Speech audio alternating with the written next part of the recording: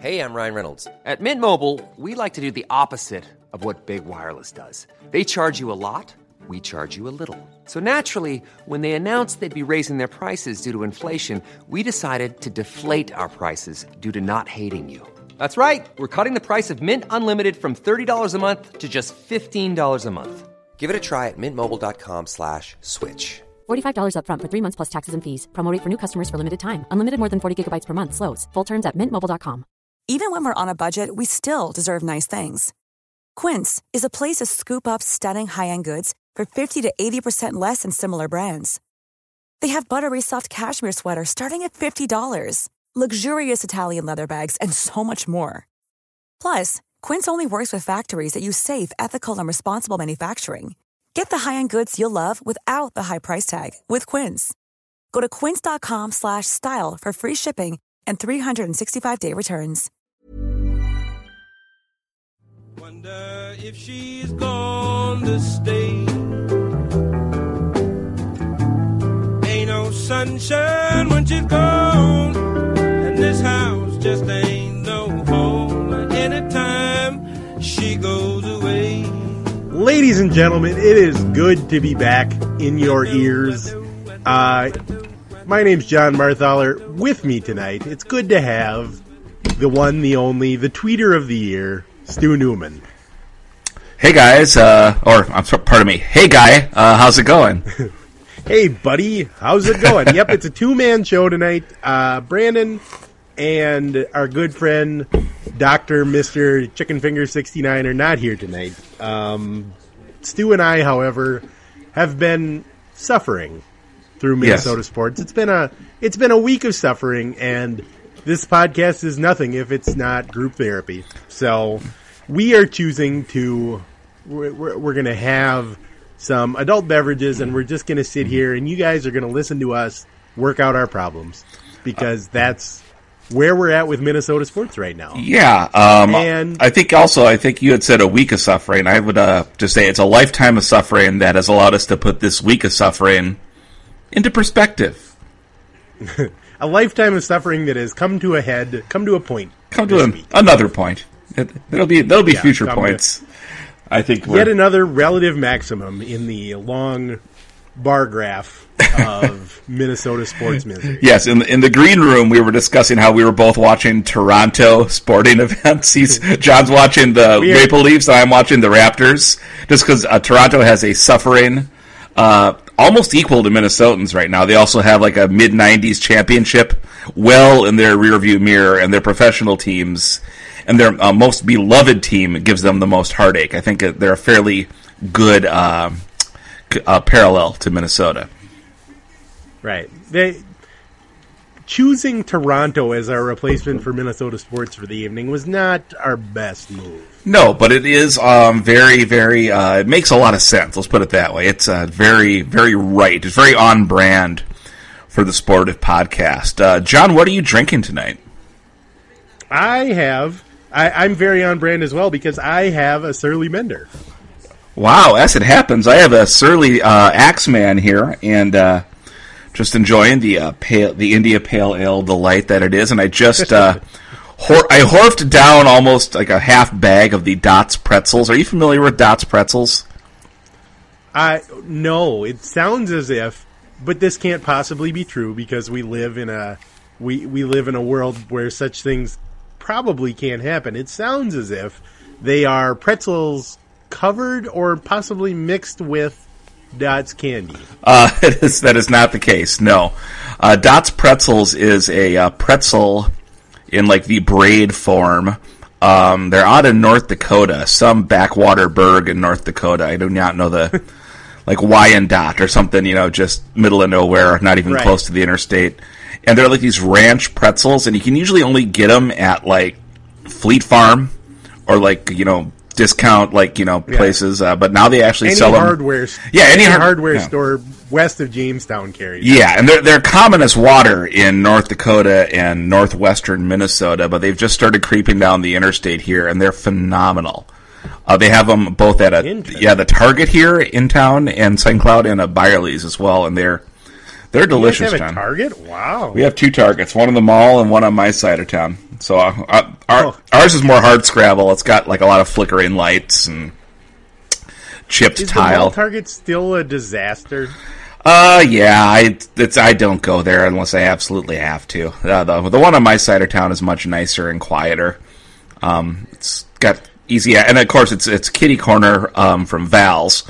So yeah, it's obviously it's clearly the better Target. But anyway, that's got everything going for it. Yeah, so I should while you can like intro into the first topic. I have to text my wife and apologize for finishing the pretzels because I think she was going to have some more when she got back.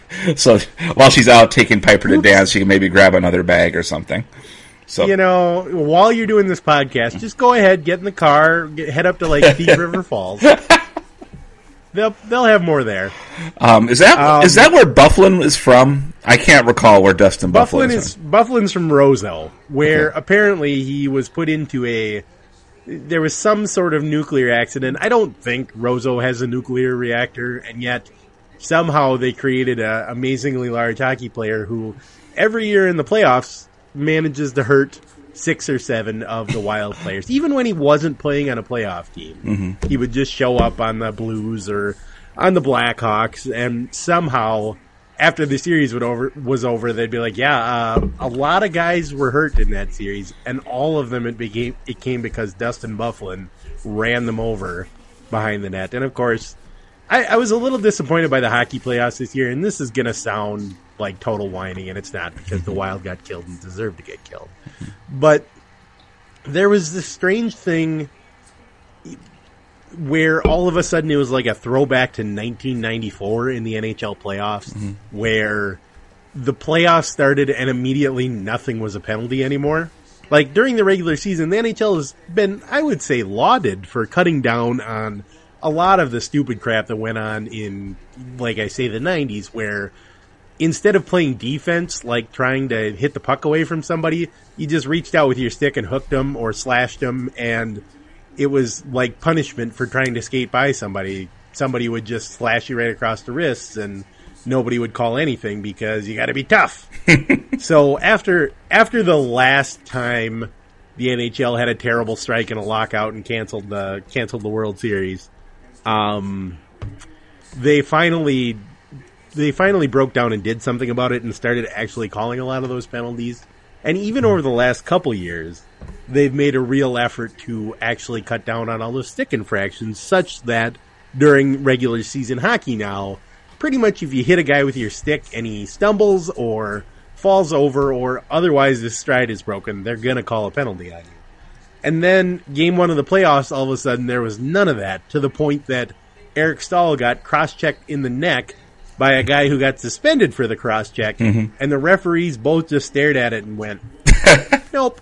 Not my problem. Not a penalty. Nope. We don't want to affect the game too much. Well, you don't want to get involved. If you get involved, you might make it worse. I'm sure this sounds like I'm whining like the referees were the problem in that Wild Jet series, and they weren't. And we'll come to the Wild in a minute, but it's amazing to me that was still a thing in 2018, that all of a sudden the refs just went 1994 style with the playoff refereeing. So anyway, the first thing that I did want to talk about, Stu, is your Minnesota Timberwolves giving up 50 points in a quarter to the Houston Rockets. Is that we have to go back. We have to really throw our minds back to the last time the Timberwolves were in the playoffs. We were both in very different positions in life. Yes. The last time the Timberwolves were in the playoffs. But I don't remember a moment in any of the Timberwolves' first-round playoff exits. They had 7 first-round playoff exits in a row. And I don't remember any moments quite like that one, where it was just such an absurd failure. Yeah, it's just, you want to, for a coach known for defense, to get that humiliated in a playoff game is like, oh, are we talking about Mike Zimmer or Tom Thibodeau? Oh, God, that was good. That was Dr. Fingers. God, that was good, right? That was really good. I kind of I did the whole setup there. I think that was a really effective bit of comedy. The bright side is that now we don't have to worry about saying anything the rest of the podcast because our good friend Dr. Fingers has shut the podcast off and will never listen again. So. Sharpening a farm implement to have his horrible revenge. That it really. Did you watch the entire third quarter? I did not. Yeah, I didn't. I don't. Here's how I handled it. I was really worried that it was going to be bad. And I watched a good chunk of the first half, and Mandy got home from work, and we wanted to watch a TV show that we like, The Americans. We hadn't watched it from last week, so we figured we'd watch it and then see how the game was going after that. It was 50-49 Rockets at halftime, and we put the TV show on. Yeah. They were losing by 27 points. Houston had scored 50 by the time the show was done. And they had been up by more. It wasn't... No, I know. Towards the end, they got within 20 or something like that, but... At one point, I think they were down 35 in the third quarter. Yeah, and Harden outscored the Timberwolves in the third quarter, which is he's the MVP. Those things happen, but it's the rest of the team just getting... I think Rudy Tomjanovich went for a good 8-10 points in that quarter. I don't think anyone can dispute that actually happened. So that... Ralph Sampson somehow got 10. The Twin Towers were back. Jim Peterson, I don't know. It was just... God... It was so bad, John. It was so bad. Yep. And that leads into tonight, where that probably, barring... to be fair, I don't think any of us saw them winning Game 3. So, I think... Right. Yeah, so I guess they could win tonight, but that's not going to happen. You know that's not going to happen. Is there... The one very durable trope about Tom Thibodeau... And this was true up until he took command of the Timberwolves, took the Timberwolves job, and even through the first couple of years of his tenure, the one trope about Thibodeau was, well, this guy is a defensive coach. He's gonna coach him up. He's gonna teach him to play defense. I think that 50-point third quarter, that's the moment that will always be remembered about Tom Thibodeau. You can't call him a defensive coach anymore. No! If someone says to you, Thibodeau is a defensive coach, all you have to say is 50-point third quarter, and you've won the argument, and they have to go outside and think about what they've done. A 50-point third quarter in a series where they had a legit shot had they remembered how to play basketball at the end of Game 1. They could have stolen Game 1, and they could have been playing to go up 3-1 at home after playing Houston to a draw in the first half of Game 4. Instead, they're down 3-1 because they couldn't play offensive basketball at the end of Game 1. They've just got... I don't have good metaphors for what happened in Game 2. Stuck in a Game 3, and then just the events of Monday night are... Well, they're on tape if anybody wants to watch it. Right. I'm sure it will be replayed on Fox Sports North at some point. The NBA's best quarters. Watch it, and I can't imagine why you would. Yeah. That'll be available for your perusal. Ugh. Oh, the Toronto Raptors won, John, by the way. I looking over. Oh, they did? They did. Which game was that in the series? I think that was games 5. I think they're up 3-2 now. Oh, man. Well, the Maple Leafs are still leading their hockey games. So whoa. This could be a good night for Toronto. Also playing tonight, which a game I'm planning to watch, is Toronto FC is playing in the finals of the Continental Championship. Oh. They are playing Chivas of Mexico. It's like a big Toronto sports night, coming on the heels of the tragic... Oh, yeah, that's right. I forgot about that. Van terrorism. But yeah, coming on the heel. By some, it would be good for Toronto. It would be really, your heart's, they're 1 for 3. Your heart's got to be with your Toronto friends. What up, John Sharkman? What up, Drake? I think is from Toronto. who else is from Toronto? What up, Rob Ford? What up, Second City Television? Rob Ford, rest in peace, I think. Or was that Doug Ford? I can't remember. No. Did Doug Ford die? One of the Ford brothers died. Their heart exploded from being a racist cocaine abuser. After I forgot that Roy Halladay died, I'm very gun shy about A, making fun or B, mentioning that anyone is dead. Especially if they are associated with Toronto, Ontario, Canada. Yes, Roy Halladay, another Toronto tragedy. Yeah, so just be careful there. But no, I did not know that about the soccer. Yep. The Maple Leafs, I don't think have they advanced out of the first round in like 20 years. I think they have. The thing everybody is remembering, though, is a couple years ago, and I can't remember which year this was now, but they were playing Boston in the first round of the playoffs, and they got to a Game 7 and took a 4-1 lead into the third period and then blew it and lost 5-4 in overtime. So, pretty much, as soon as this series started looking likely, and this Toronto-Boston series has looked like it was going to happen for about 3 months now. Pretty much all anyone has talked about is, well, it was 4-1. It was 4-1. It's a little bit like the Golden State Warriors being up 3-1. Mm-hmm. All anybody remembers is Toronto up 4-1, blows the game. Somehow I think Zdeno Chara scored the game-tying goal from right in front of the net or something like that. I don't want to... For John Sharkman and any other Toronto natives that might be listening to this podcast, I don't want to bring up painful moments, but so if they can pull it off tonight, and as we say many times on this podcast, by the time we're done talking and this is posted on the internet, you will know how the Maple Leafs did. Yeah, you will. You'll know what they did. So why are we talking about it? John, that's a great question. I think it was to avoid talking about Minnesota sports, even though we don't want to talk about Minnesota sports. But while we're on the topic of hockey, we should talk about the Minnesota Wild, who they ran into an unfortunate event where Zach Parise broke his sternum, which hurts in a hockey game, which seems like the kind of injury that shouldn't happen. Nope, shouldn't. Not to anybody. And then they went into Game 5, and they got...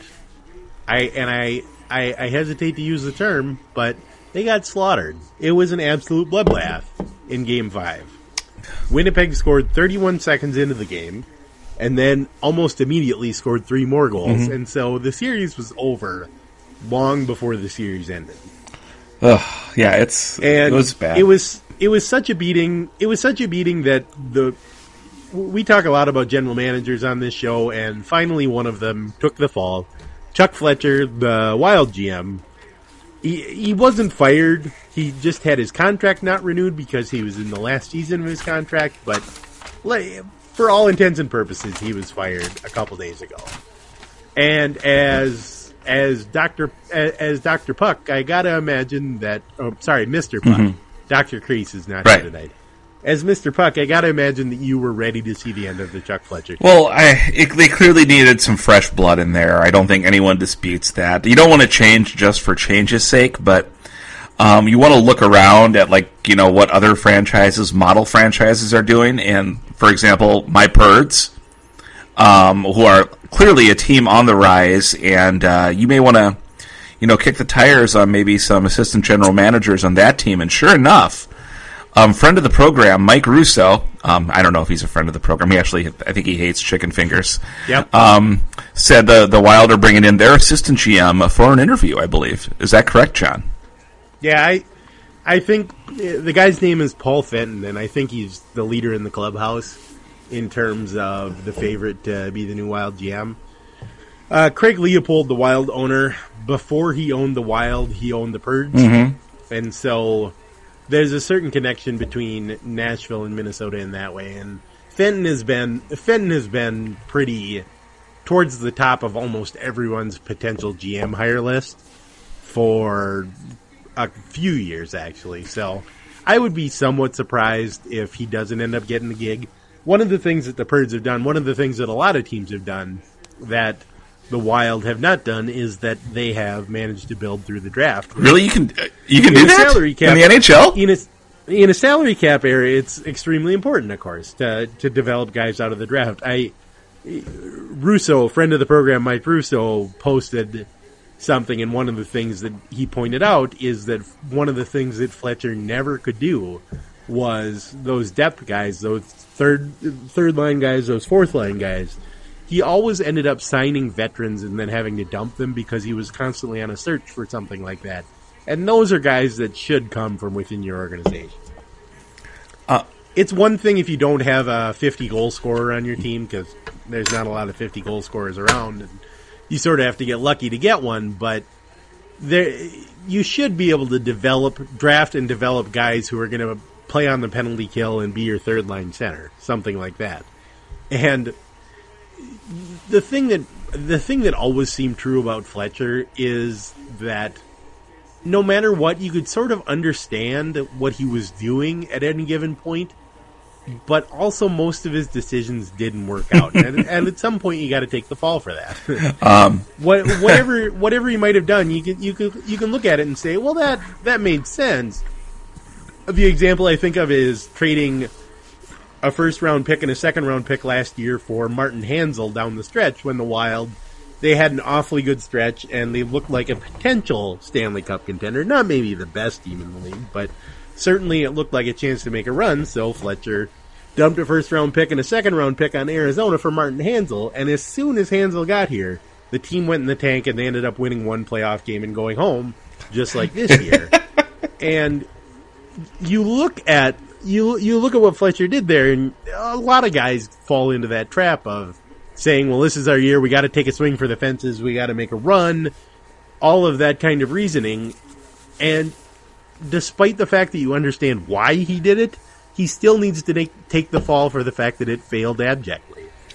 He's signed so many contracts that are millstones around the neck of the Wild. It's funny, you look at Vegas, who I think we talked about Vegas and we mentioned that everyone was picking them to lose their first round series. Well, they went out and swept the Kings, so they're fine. Vegas is fine. They don't need our help. One of the things that Vegas had going for them is that, unlike every other team in the league, they don't have those terrible multi-year deals that just hang around and murder the team for years upon years. And the Wild have nothing but those contracts. Yeah, and they have Koivu's contract still going for another year or two. Parisi and Suter are signed, as we've mentioned a thousand times, for about 20 more years. And even guys like Tyler Ennis, they're probably going to have to buy out Tyler Ennis. They traded for him last year. And they're probably going to have to buy him out because he was awful all year. And it's so many contracts like that that are eating up the cap space, that are making it difficult to sign guys long-term. And it was contracts like that led them to get rid of two up-and-coming players to Vegas so that a couple other of their up-and-coming players did not leave. They just backed themselves into a corner, and at some point Fletcher had to answer for all of his crimes, and I'm glad he finally did. And which is good, but the problem remains, as you said, Greg Perditor, the potential new GM, has to find a sucker. That's really what it comes down to, right? He has to, and again, suckers exist because we see them employed as general managers, oftentimes in town for the teams, the time. For some of our favorite teams. And so he needs to find another sucker. And as I think we've seen in all, is that Brian Burke is no longer an NHL GM. He was always good for a dumb trade. This is across all sports. People have learned the value of having young rosters on the cheap. That is across all. I mean, that isn't isolated to baseball or hockey. I mean, everyone knows that now. So it's very difficult to fleece somebody unless you're trying to trade with a team based out of Minneapolis or St. Paul, in which case it's dealer's choice. So, that's, there's no real analysis to offer, I don't think, until he finds a sucker. That's because you can't just cut the guy. You still got to pay him, so you can't just cut him. Yeah, you make a good point. And it's like it's not like the NFL where, there's no guaranteed contracts ever. Even when it says it's guaranteed, somehow they find a codicil in the Faber Charter. And it's like, sorry about the debilitating neck injury that's going to hamper your life for the, rest of your years. You're on the street. There is some, good for them, there is some security in an NHL contract, which just doesn't help the Wild at this point rebuild a team that is absolutely not going to improve next year unless they find a sucker. You make an excellent point, Mr. Puck, because I don't know what they're going to do. Getting a new GM is good. They needed a new GM. They needed some kind of change of scenery. Even the players sort of admitted that, okay, this was... all of the quotes were a little bit the same, where they said, okay, this is our fault. We feel bad, but I think it's time for a change. And I think ultimately with something like the GM, whether you get a new coach or a new GM, you have to do something, and you can't fire the players, so you move on. I don't think they don't seem like they're going to fire Bruce Boudreau. Leopold said that as far as he's concerned, Boudreau is safe. Obviously, if they hire a GM who has very strong opinions about hiring goodness knows who, Ken Hitchcock or somebody, then that's a different story. But I think Boudreau is safe. Somebody pointed out that in every season, or his last 8 seasons or something, that he's coached a full year, his team has gotten 100 points or more, which is an amazing run. And I'm fine with Boudreau. I'm fine with Boudreau sticking around. I'm fine with the coaching staff. I'm glad they have a new GM.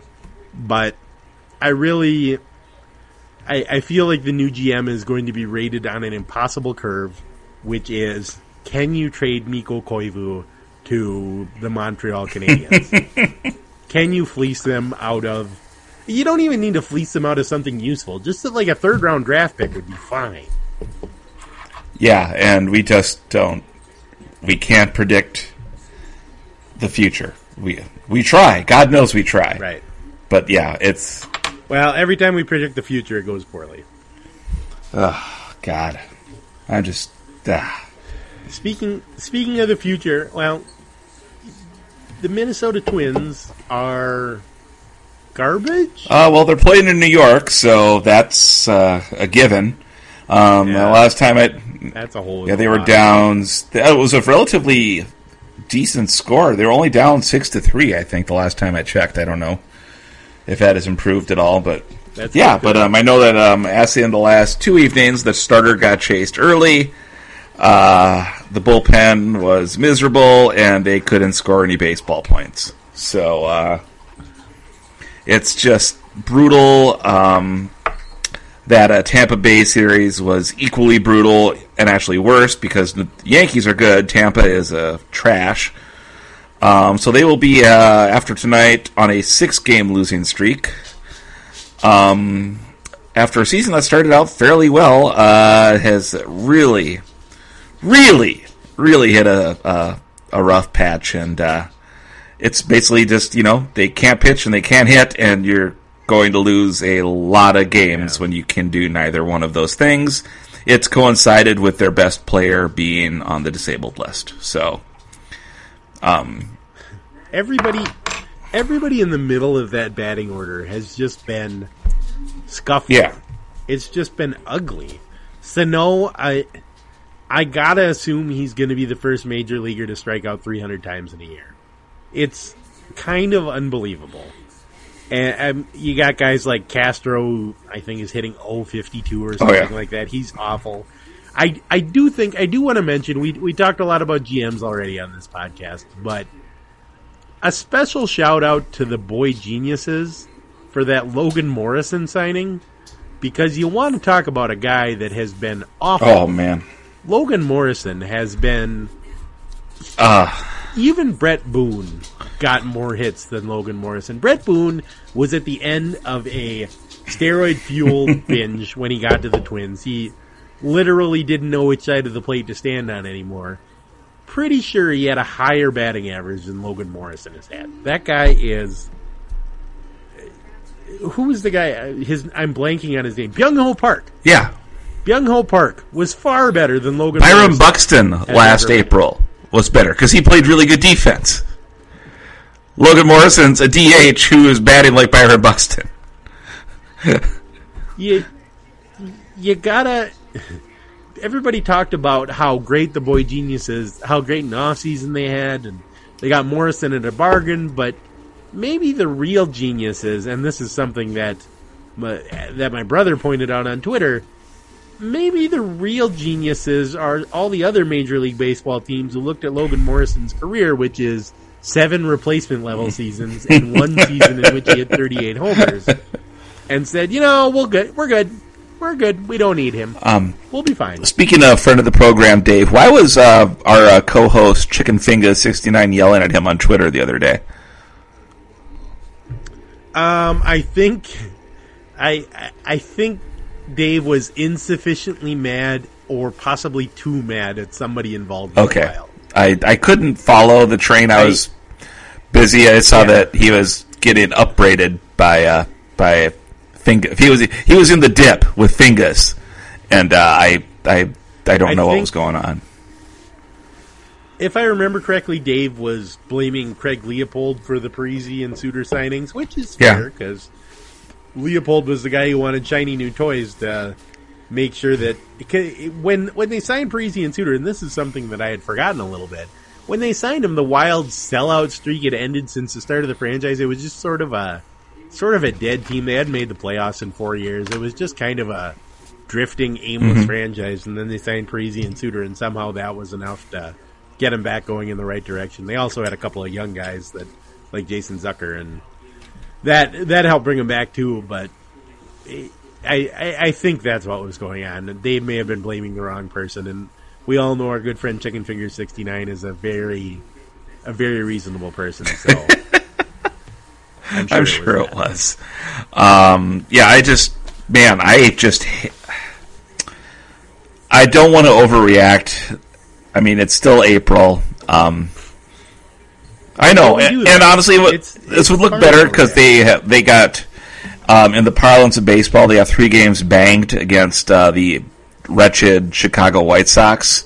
So in theory, they'd still be, at 500, even with a 6-game losing streak.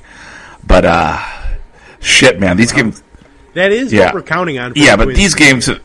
The thing we have to keep remembering is, sure, they may not be that good, but they're going to play the White Sox and the Tigers. Oh, the Tigers. And the Tigers. They're going to play those 3 teams. They haven't played any of those teams yet. And those are bad. Yeah, really bad. But, of course, so the response to that would be, so are the Rays. The Rays are just... bad is bad. So that, exactly. So it could be a bad week. They had bad weeks last year and made the playoffs. So we can just hope that they get out of New York. If they could come back tonight or win tomorrow, they won't. But if they could, that would be, I think, set everyone's mind at ease a little bit. But they're not going to. Just don't hang that on me. They're not going to win tonight. They're not going to win tomorrow. Hiring for your small business? If you're not looking for professionals on LinkedIn, you're looking in the wrong place. That's like looking for your car keys in a fish tank. LinkedIn helps you hire professionals you can't find anywhere else, even those who aren't actively searching for a new job but might be open to the perfect role. In a given month, over 70% of LinkedIn users don't even visit other leading job sites. So start looking in the right place. With LinkedIn, you can hire professionals like a professional. Post your free job on linkedin.com/people today. Even when we're on a budget, we still deserve nice things. Quince is a place to scoop up stunning high-end goods for 50 to 80% less than similar brands. They have buttery soft cashmere sweaters starting at $50, luxurious Italian leather bags, and so much more. Plus, Quince only works with factories that use safe, ethical, and responsible manufacturing. Get the high-end goods you'll love without the high price tag with Quince. Go to quince.com/style for free shipping and 365-day returns. Some sort of Band-Aid would help a lot. So, yeah. So, Timberwolves next? Or did we already did the Timberwolves, didn't we? We already talked Timberwolves. Do you have any idea? The one thing the one other thing I wanted to mention was, do you have any idea who the Vikings are going to or should take in the NFL draft? And I have a follow-up question, which is, if you have any idea, why do you care? I don't have a clue who they are going to take. I listened to, on the way home from work tonight, I listened to the Shutdown Fullcast. They did a mock draft with a celebrity hot tub and Spencer Hall. They drafted a kicker with the 9th pick. Right. So that was my kind of mock draft, the kind that just makes people...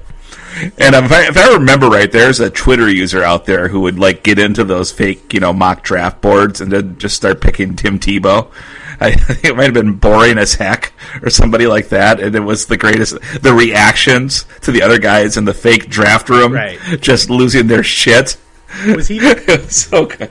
Was he the guy who would just go into fantasy drafts? Yes, and yes. Mock draft by taking Nick yes, exactly. And stuff like that? Which is, I think, honestly, God, he should have a Nobel Prize for doing that. It's the greatest thing. So I listened to that. That was my draft prep for this show. And in their scenario, they had Washington, Minnesota trading up with Washington, so Washington could get Kirk Cousins back to punish him. And they had the Vikings take Sam Darnold. So that was... which, if that happens, would be... the stranger... Daniel Snyder is an idiot. So he's... Yes. A well-known idiot who just keeps a racist team mascot and continues to have the worst turf in the NFL. So he's great.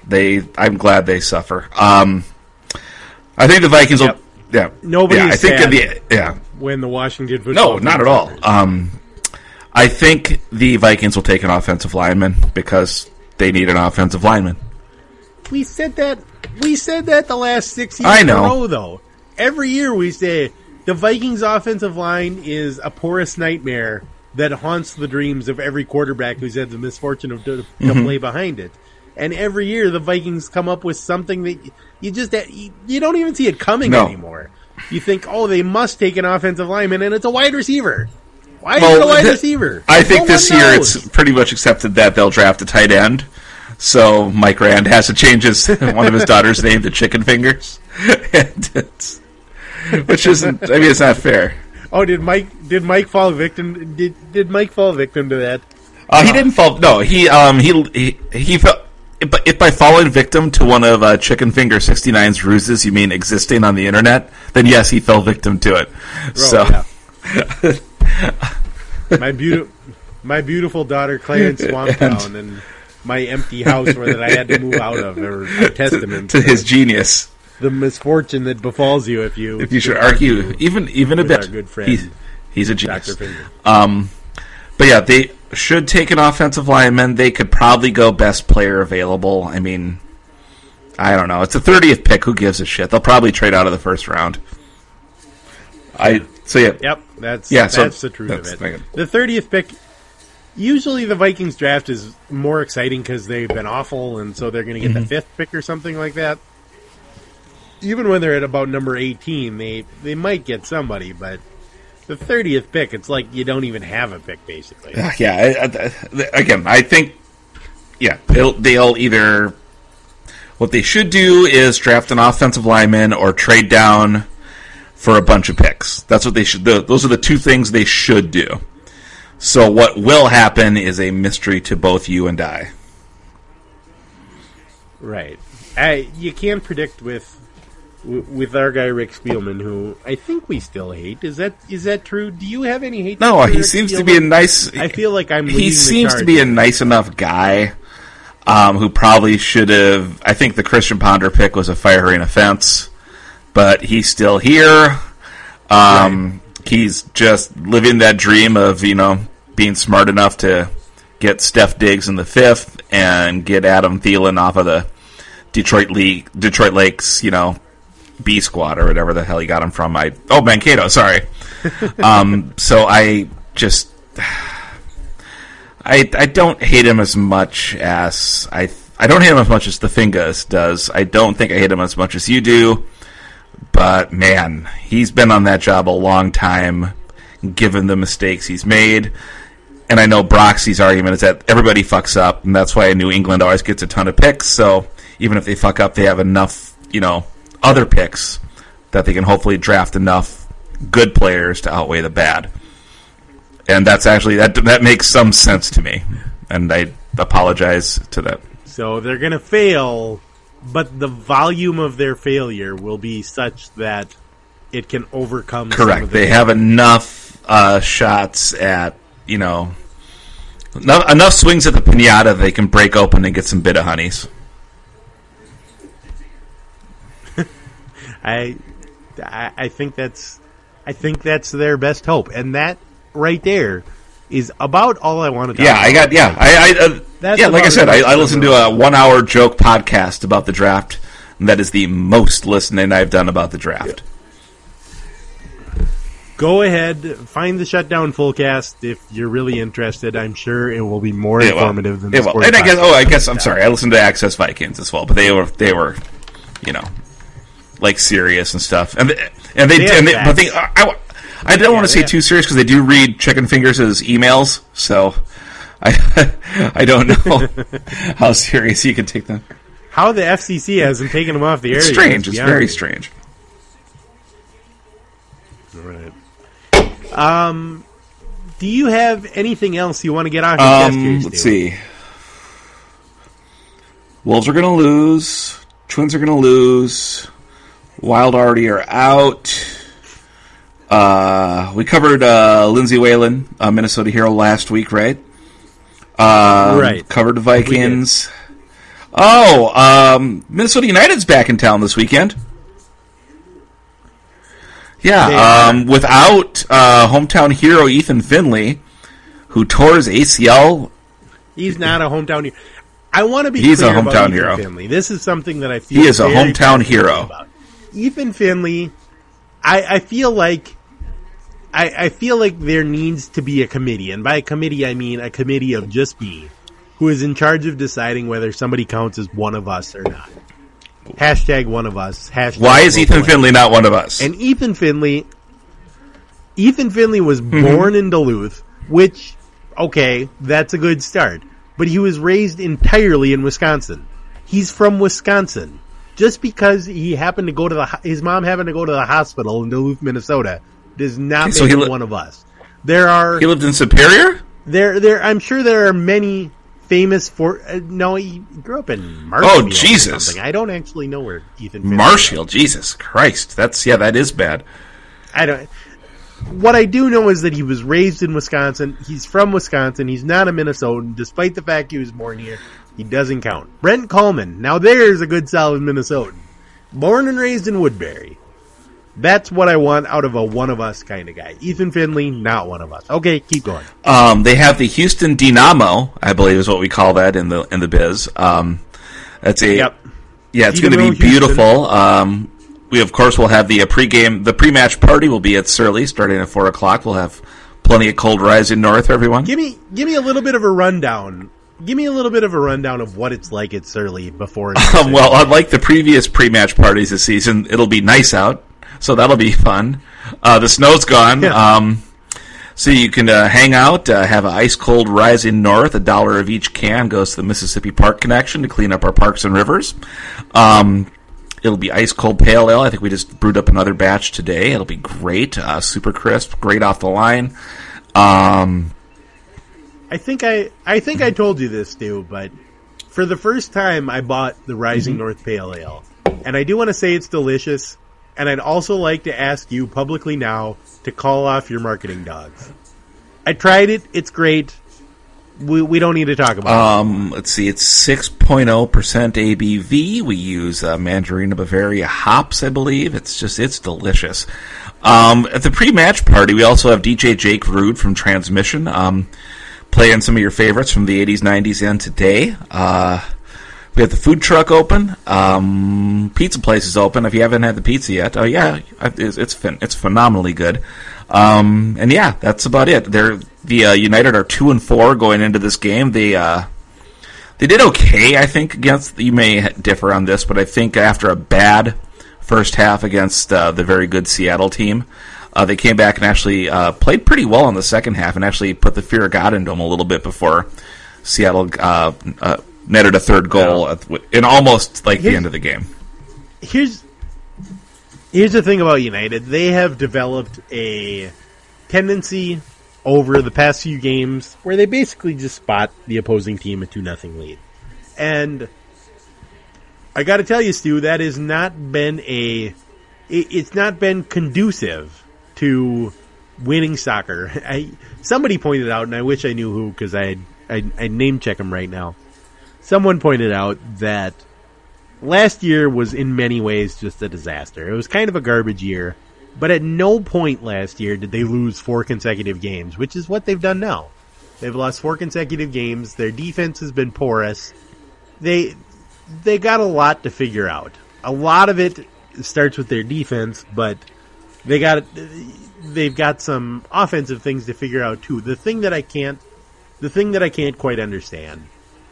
2 games ago they played at Portland, and that was the first game of their new signing, Darwin Quintero, who is a guy that came from the Mexican League, and he's amazing. He's been really fun to watch. I really like watching him. I'm really glad he's on Minnesota. And in that first game against Portland, he and Christian Ramirez, they just seemed to sort of click. And even after the game, Adrian Heath, who's the head coach, said as much. He said, boy, they look really good together. They really seem to click. They really seem to gel. I think it seemed like they'd found a pairing. And then they went to Seattle the next week, and he started Abu Danladi instead of Christian Ramirez. I can't understand that. That makes no sense whatsoever to me. He even said, this looked great, so we're going to not do that. And, of course, immediately they fell behind by 2 goals. Well, in the second half, Danladi got hurt. They brought on Ramirez, and Ramirez scored. So, Danladi's sort of day-to-day right now. I'm hoping Ramirez gets the start against Houston.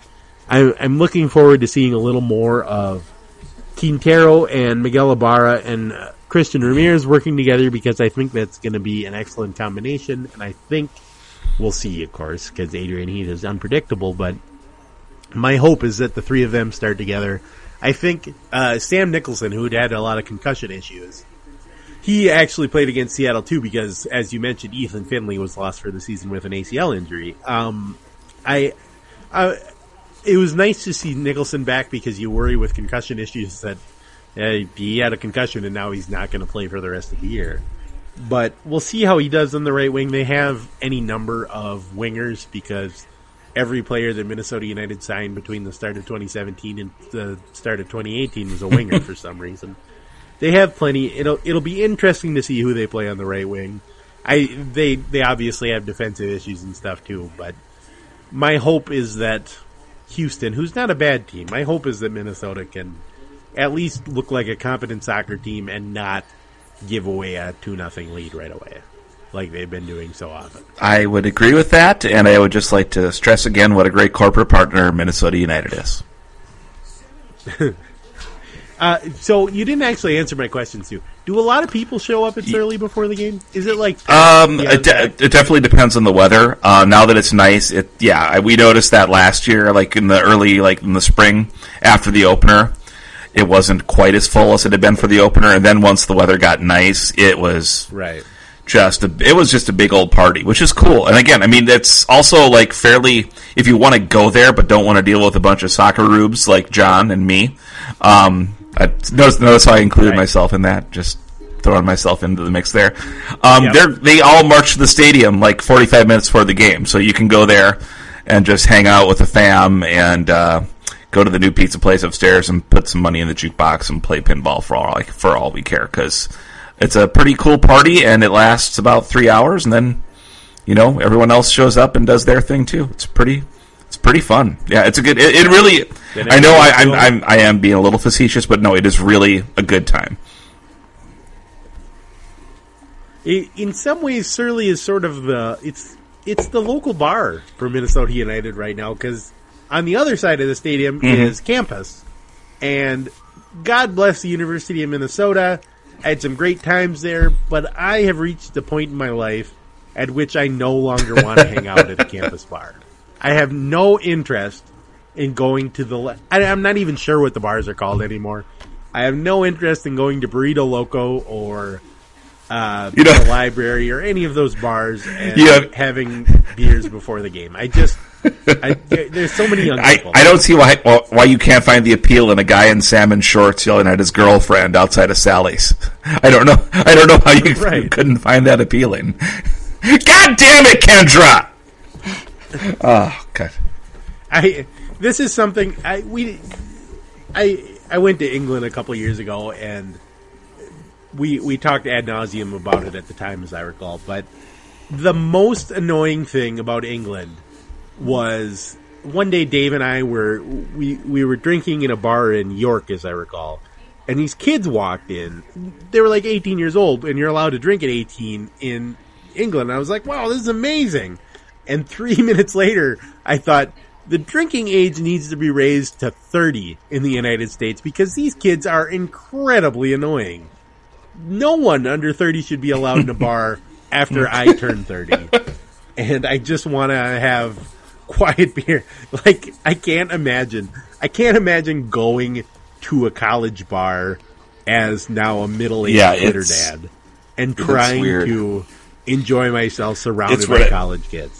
Nothing sounds and I've had to do a couple events for work at what would be considered, or if not college bars, at least college adjacent bars.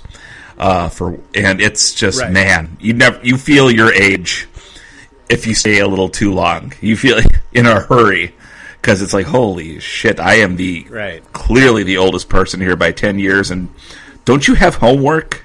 You should be doing homework. Yeah. What are you kids doing? Why are you out? Why are you out right now? This is really reckless behavior, young lady. You shouldn't be doing this. Yeah. It's weird. Do you it's that scene is not for you or I. And that's probably for the best because they have their own thing going. They don't need old creeps like us hanging out. So I guess what we're saying is head over to Surly, where literally it's from ages 8 to 80, roughly. So, which is kind of cool. Yeah, I don't know that mentioning that you can drink with a bunch of 8-year-olds around is a good idea. But if you have an 8-year-old, they're more than welcome. So we welcome them to hang out at all ages. All ages. All right. Well, I think we've promoted early enough. Sorry about that. I did want to say this. I was thinking about this today, and I think at some point on the podcast, it might have just been me and you, too. Someone who has an obsessively detailed list of all of the topics we've ever talked about. Wade can probably find this episode. But at some point, I asked whether it was on us to talk about the Minnesota Lynx more. And what we decided was that we had no responsibilities whatsoever. And the more I think about it, the more I think I'm wrong about that. And I don't want to say that we necessarily have a responsibility to talk about the Minnesota Lynx. Number one, I think we've made a huge mistake in not being more excited about the Lynx because they're clearly our only amazing franchise. We just talked about how every other team in town is garbage. And here the Lynx are, who win the championship basically every year. So I don't think we can discount that. But I also kind of think that we need to admit a little bit that there's not all that many Minnesota sports comedy podcasts or Minnesota sports podcasts or any sort of media in general. And I think we need to do better. I think we can. Well, let's see how the Twins do the next month. We may be begging the Lynx to play more often because it's just going to be the Twins and a whole bunch of roster moves for everything else. So we sort of may need to talk about the Lynx just for content. It's a long summer. We got the Twins, the Lynx, and the Loons. That's all summer. And if you really want me to get insufferable for work, I need to remind you that the owner of Surly, Omar Ansari, did buy the Ultimate Frisbee team in town. So the Minnesota Wind Chill are A Surly Enterprise. He did, yeah. Really? He's a big Ultimate guy from back in college. Wow. I did not know that he owned the... Yeah, bought them last year. So they're like, I think Surly's on the kits, and I don't know if they're called kits, I'll be honest with you. But yeah, interesting. They are, yes, I can get you into it. I literally can get you into a game, John. Yes! I think, yes! They play at Concordia, and I think they play up at the old National Sports Center up in Blaine. I think those are their 2 locations.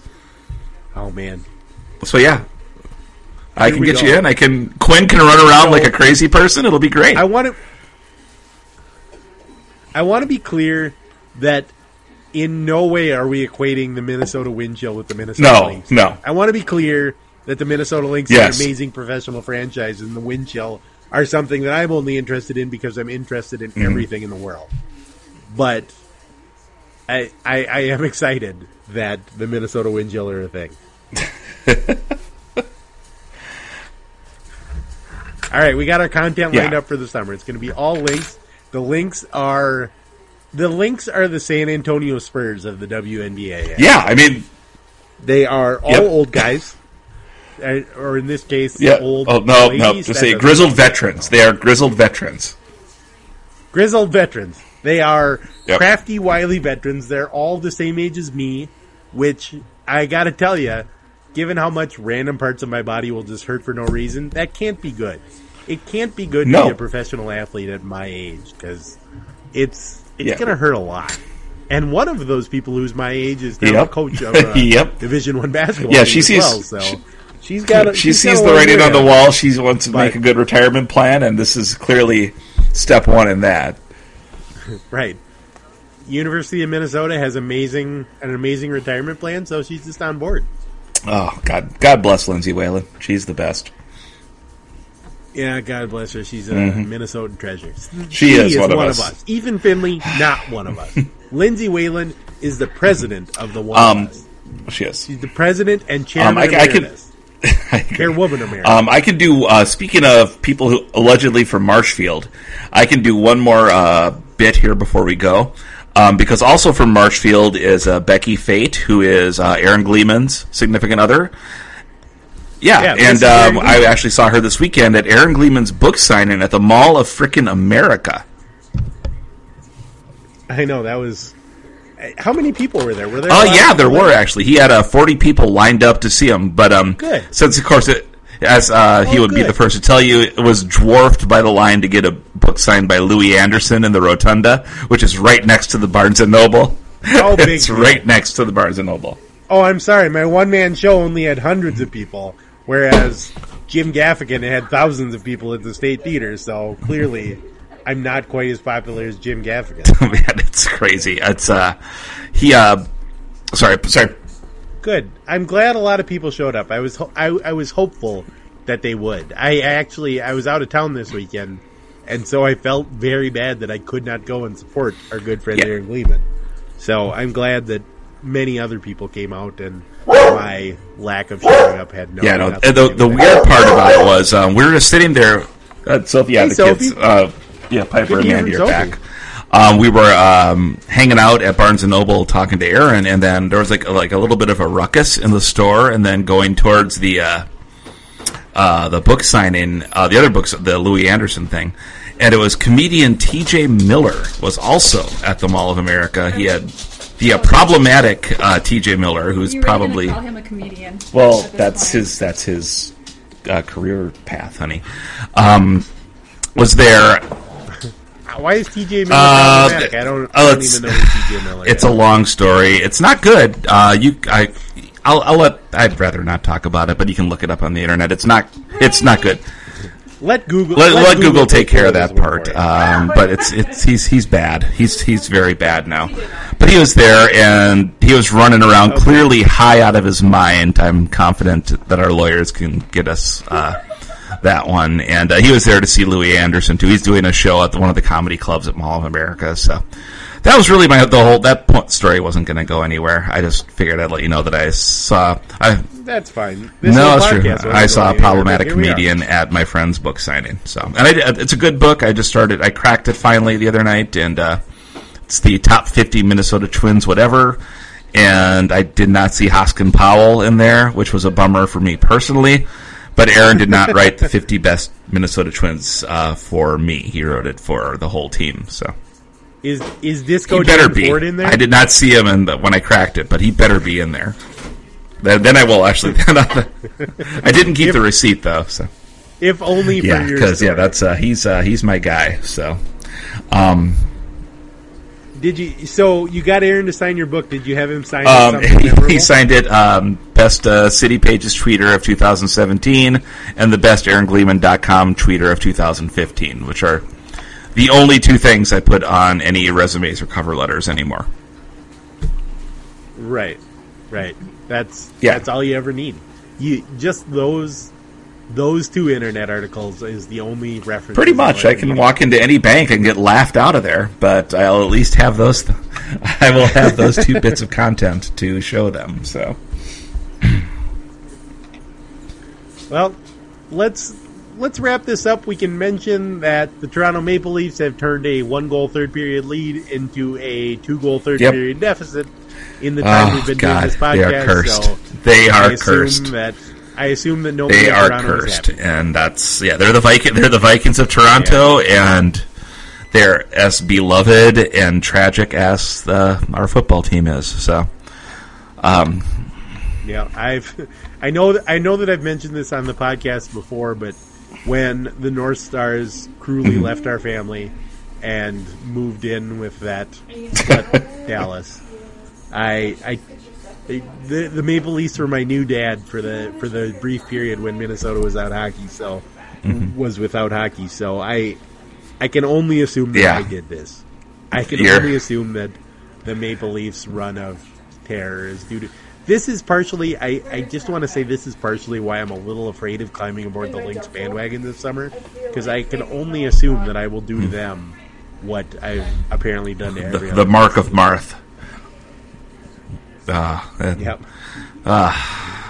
Anywho. Anyway, this is our podcast. Thank you for listening. Thank you, Stu, for being willing to help me through this. No problem, time man. For Minnesota sports. We generally there's usually like every 6 months or so we just really need to vent about the bad things that are happening across multiple fronts for the teams that we grew up enjoying. Right. I'm not really enjoying, but rooting for.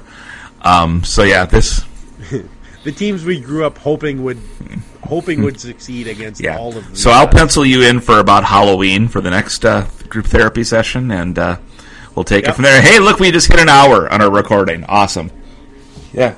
Oh, we did? Oh, I'm so proud of. I don't know why I'm proud of us. People would probably liked it if we had stopped. Probably, but then it would not hurt my T.J. Miller anecdote that did not go anywhere. So where would they be now without that? Where would we be without that one? All right, say goodbye, Stu. Goodbye, Stu. Goodbye, Stu.